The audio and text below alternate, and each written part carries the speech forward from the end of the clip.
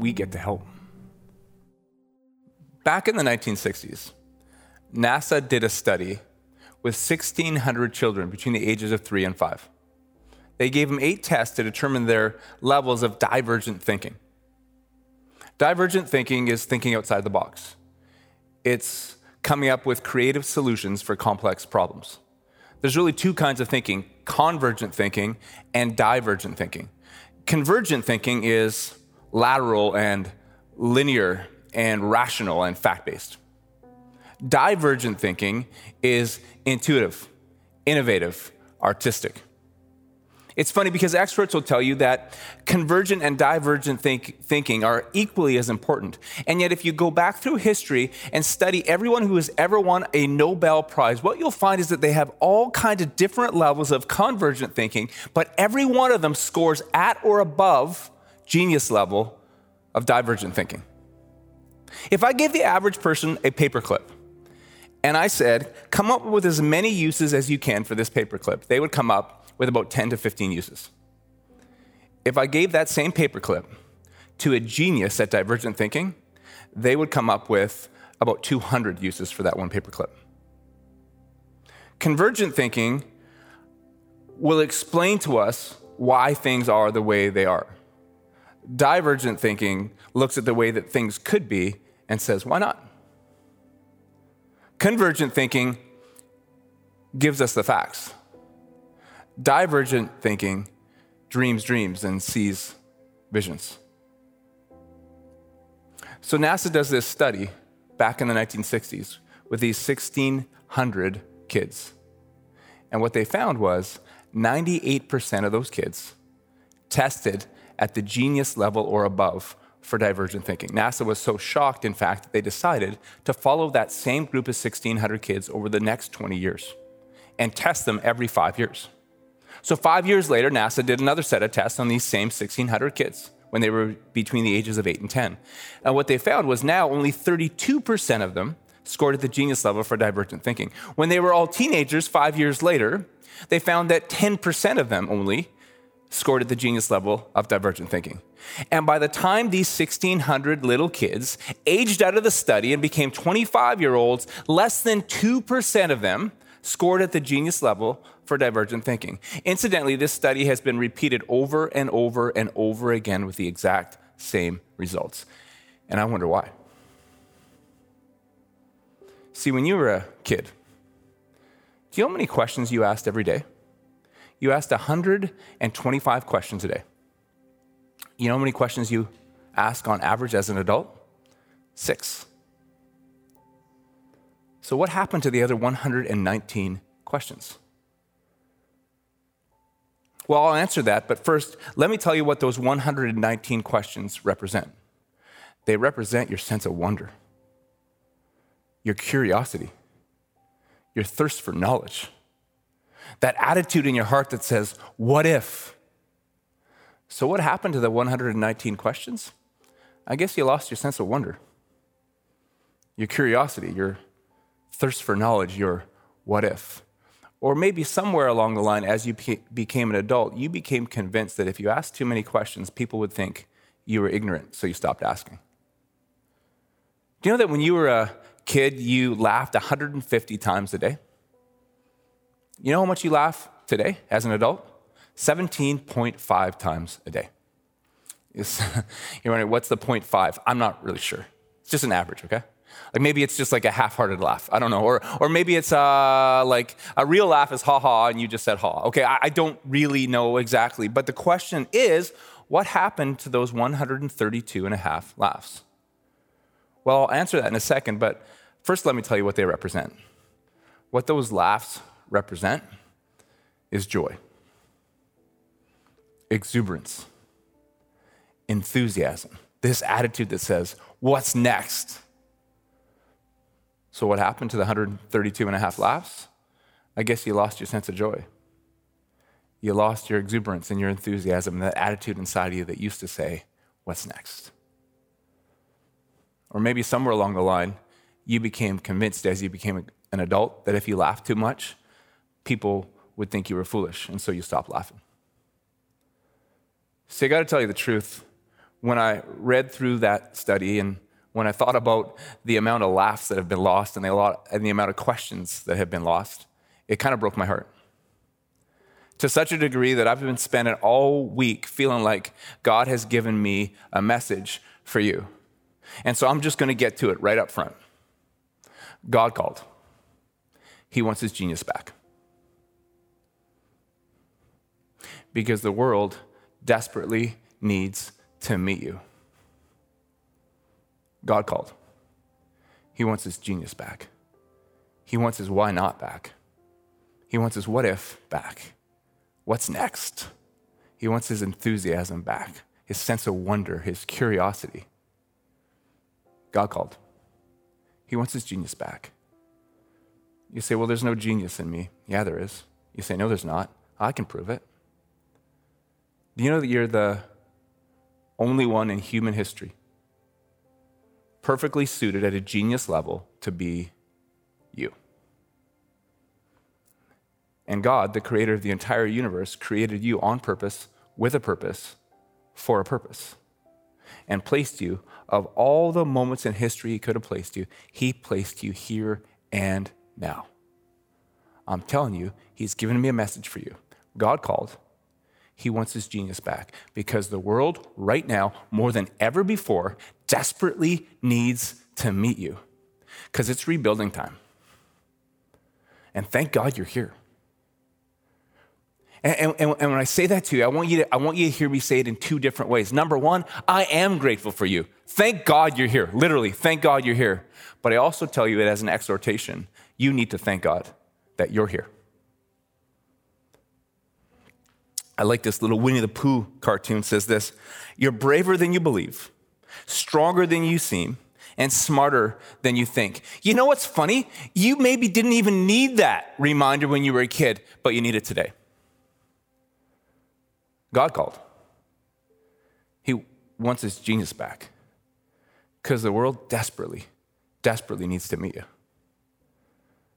Like we've been talking about this guy named Nehemiah. And it's funny when you think about Nehemiah, he wasn't a political powerhouse. He wasn't a fearsome fighter. He wasn't a financial force. He wasn't a cultural icon, but he was a genius. He was a genius at what? He was a genius at being Nehemiah. And Nehemiah was instrumental in the rebuilding of a nation. So what about you? Are you a cultural icon? Are you a political powerhouse? Are you a financial force?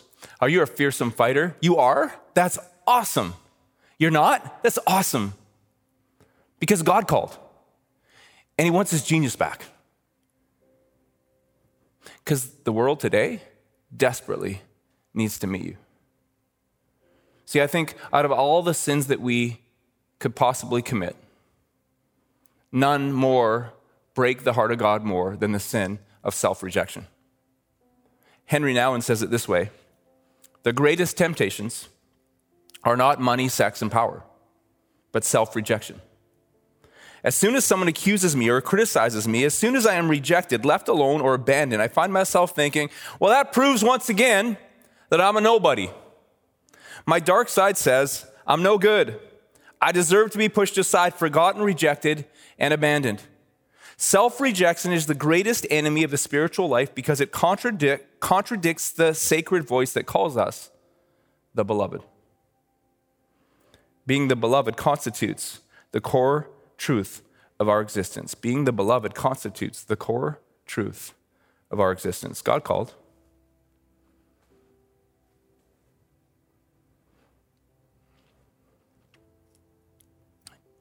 He wants his genius back. You were created on purpose, with a purpose, for a purpose, by a heavenly Father who does not make mistakes. You're a child of God. And there's nothing noble about playing small as a child of God. There's nothing humble about playing small as a child of God. There's nothing helpful about playing small as a child of God. In fact, what I want to suggest to you is that there's this message burning inside of me. God called. He wants his genius back. And part of that process for you and me is going to be this. We need to repent of the sin of self-rejection. There's nothing okay about playing small as a child of God. It's not okay. God called. He wants his genius back because the world desperately today needs to meet you because it's rebuilding time. And thank God you're here. So we pick up the story of Nehemiah. He's just found that the walls of Jerusalem are down and the people are feeling vulnerable and afraid.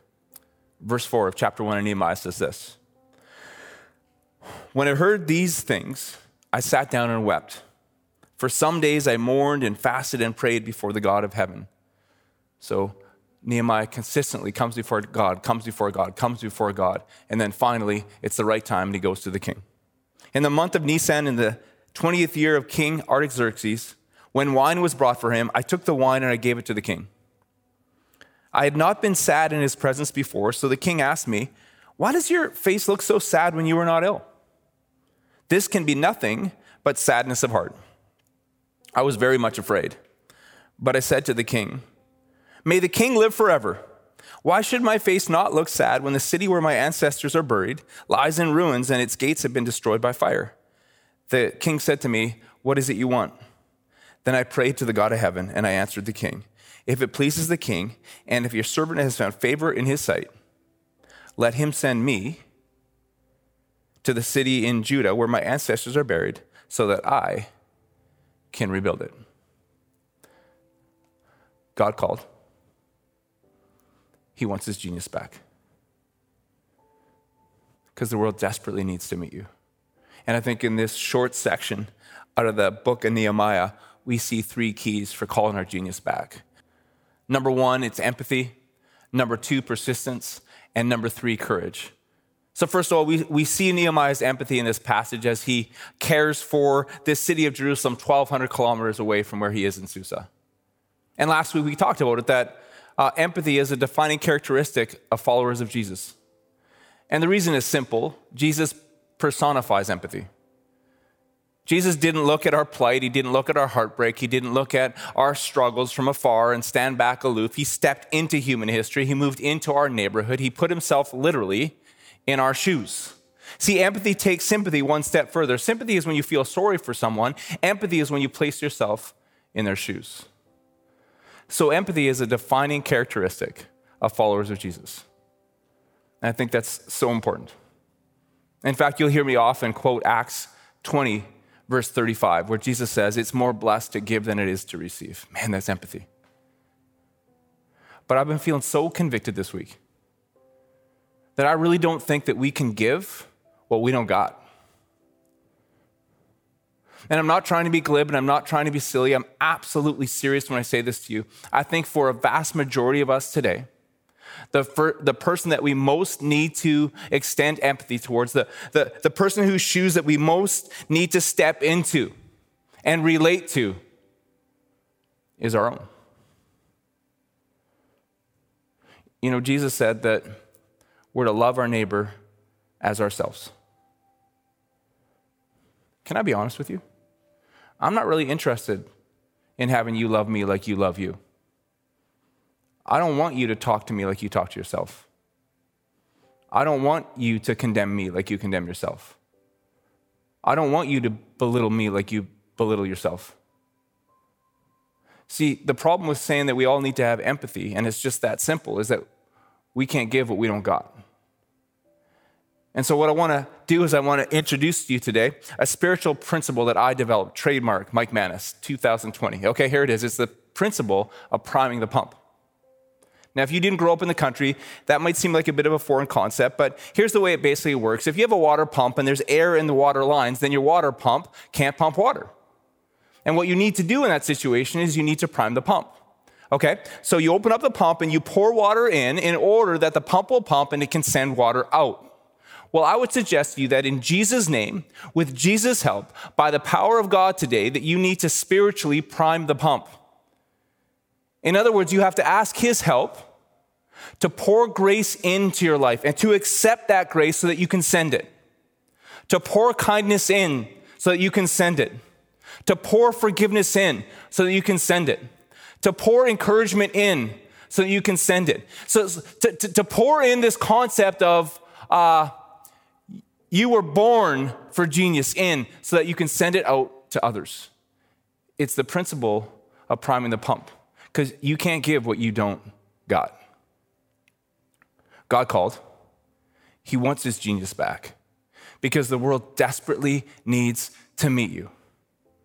And how do we call our genius back? Well, number one, we call our genius back through empathy. We prime the pump because you can't give what you don't got. And secondly, through persistence. Calvin Coolidge said it this way: nothing in the world can take the place of persistence. Talent will not. Nothing's more common than unsuccessful men with talent. Genius will not. Unrewarded genius is almost a proverb. Education will not. The world is full of educated derelicts.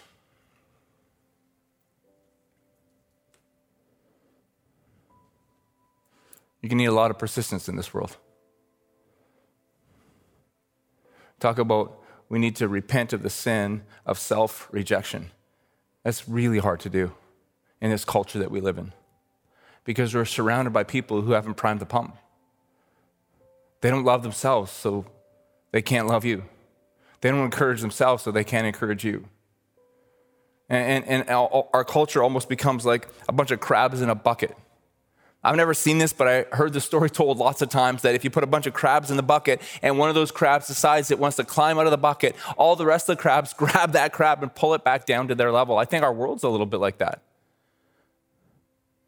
I don't think really there's any shortage in our world of people that want to tear you down, tell you that you're not, and you won't, and you can't, and you'll never, and you don't measure up to that person. And that dream that you're dreaming is insane.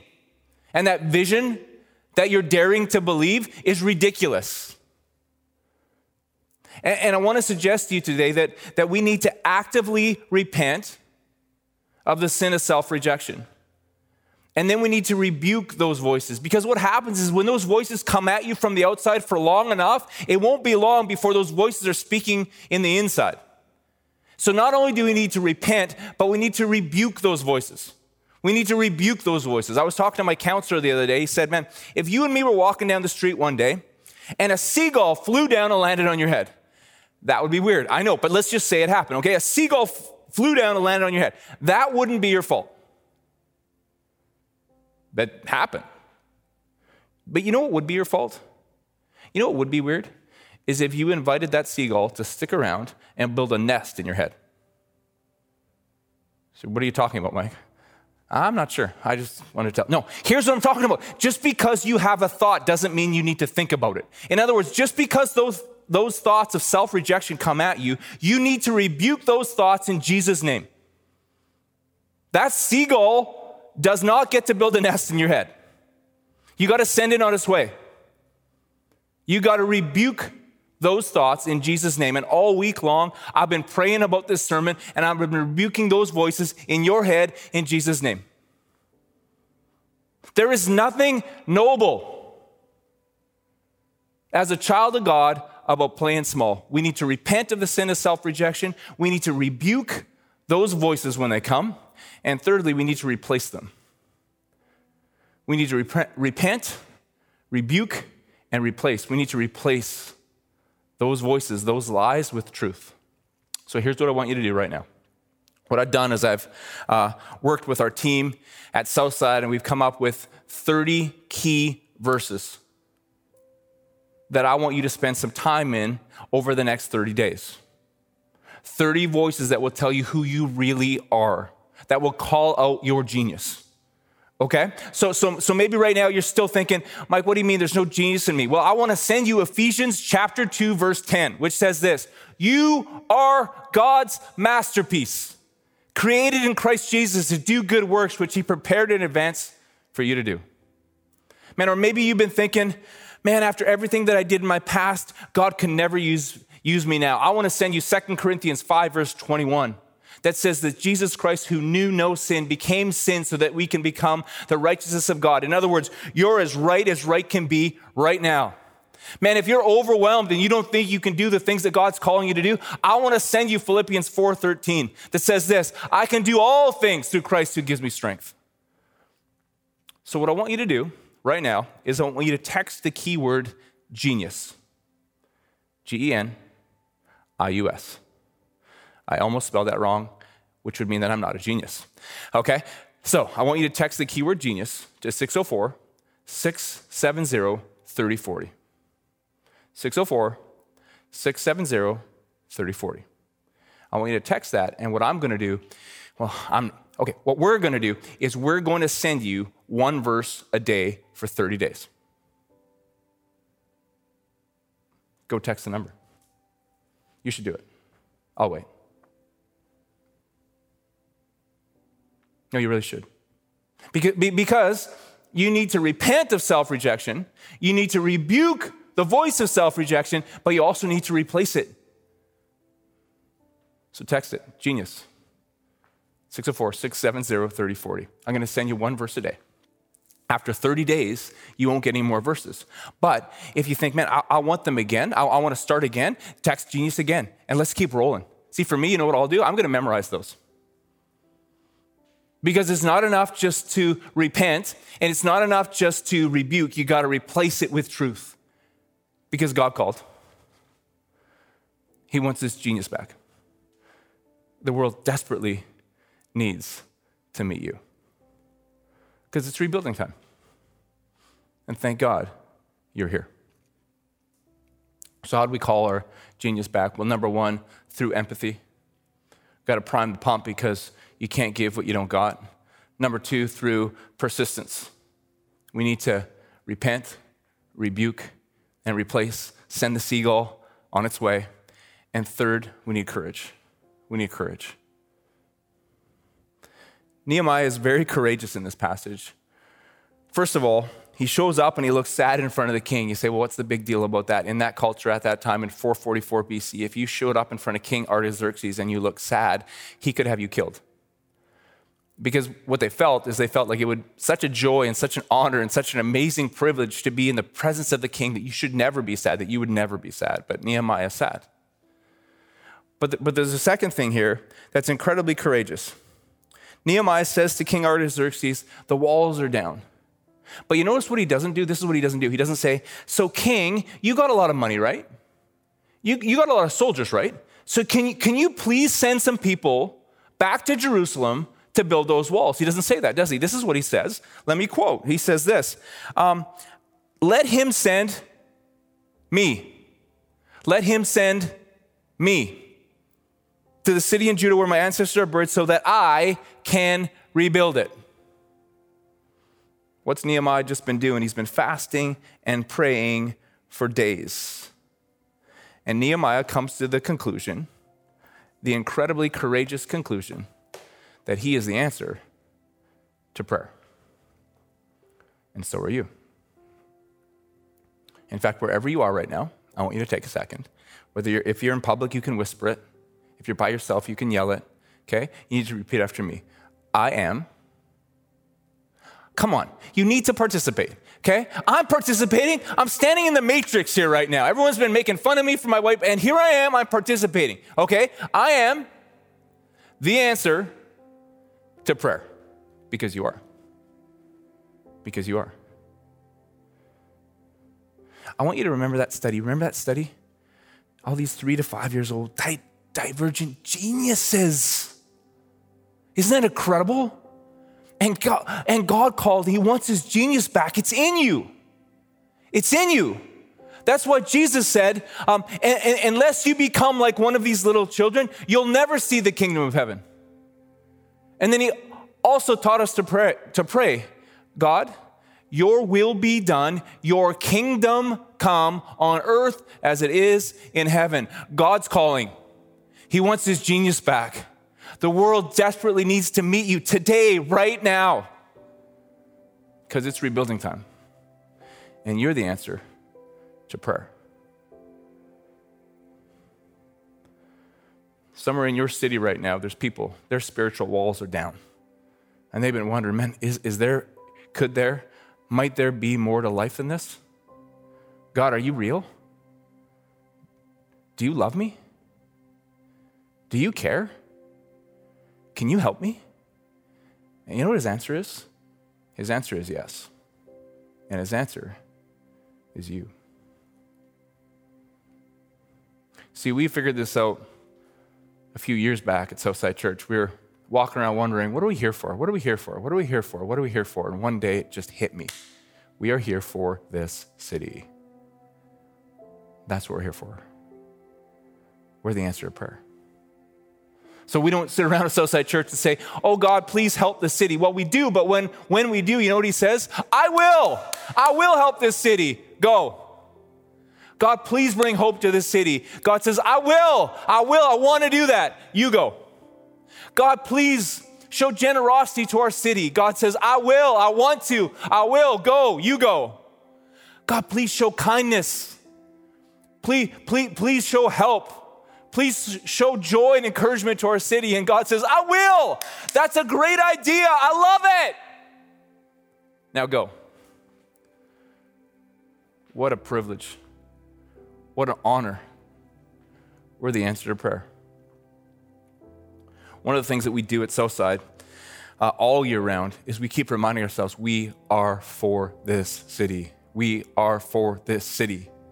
And every summer, we do a big day. We call it FTC, which stands for the city, interestingly enough, okay? And so we do this one big day every summer. And it's just a day when we remind ourselves. We use divergent thinking. We use divergent thinking to think of how can we show to our city how much we love them, how much God loves them, how much he cares, how much help he wants to extend to them. And so for a day, we kind of try to manifest the way we live all year in a really concentrated way. And so we pack backpacks full of school supplies for elementary school students living below the poverty line right here in the Fraser Valley. And we collect food on that same day so that we can feed them throughout the year. That's just our way of saying, God loves you. God sees you. We're the answer to prayer. Or we put together these incredible diaper bags and strollers, and we send them to the maternity ward at Chilliwack General Hospital to moms who are going through really, really tough times. It's just our way of being the answer to a prayer. Or something as simple as this, we wash cars and we fill up gas tanks for single moms and for senior citizens, just to let them know that even though we can't fix everything, we're going to do something because we want them to know that they are not alone. We're the answer to prayer. Or we prepare sunshine boxes for families walking through critical illness. Again, knowing that we can't fix everything, but desperately wanting to do something. And so what I want to suggest to you is that this year, we're going to do for this city on August the 8th. And it's going to take some divergent thinking because it's going to look a little bit different this year. But that's okay, because my goal is that it would be the biggest FTC that we've ever had, that we would have more participation than we ever have. Because things are a little different now, that's okay. We'll just do some divergent thinking. We'll think of ways that even in this interesting climate that we live in right now, that we can find a way to be the answer to prayers. So what I would ask you to do right now is text FTC to that same number, 604-670-3040. I'm going to be bugging you a lot between now and August 8th, but I really, really want us all to do this. Let's find something. Let's find some way to extend, to love, to show kindness to our cities. Because I want you to know that if you're watching this right now from a different city, we want to be for your city too. So in a big way and in a small way, on August 8th, we want to team up with you. We want to find a way to extend some kindness and extend some love to your city also. So let's team up. Let's think outside the box this year. Man, I would just love it if we could have more participation in For This City and FTC than we've ever had, August 8th, 2020. So please mark it down in your calendar, text FTC, we'll get back to you, and we'll start dreaming big, outside the box dreams. That's courageous. It's courageous. When you kind of come to this point in your life when you realize, I'm the answer to prayer. And that there's people in your city right now, and their spiritual walls are down.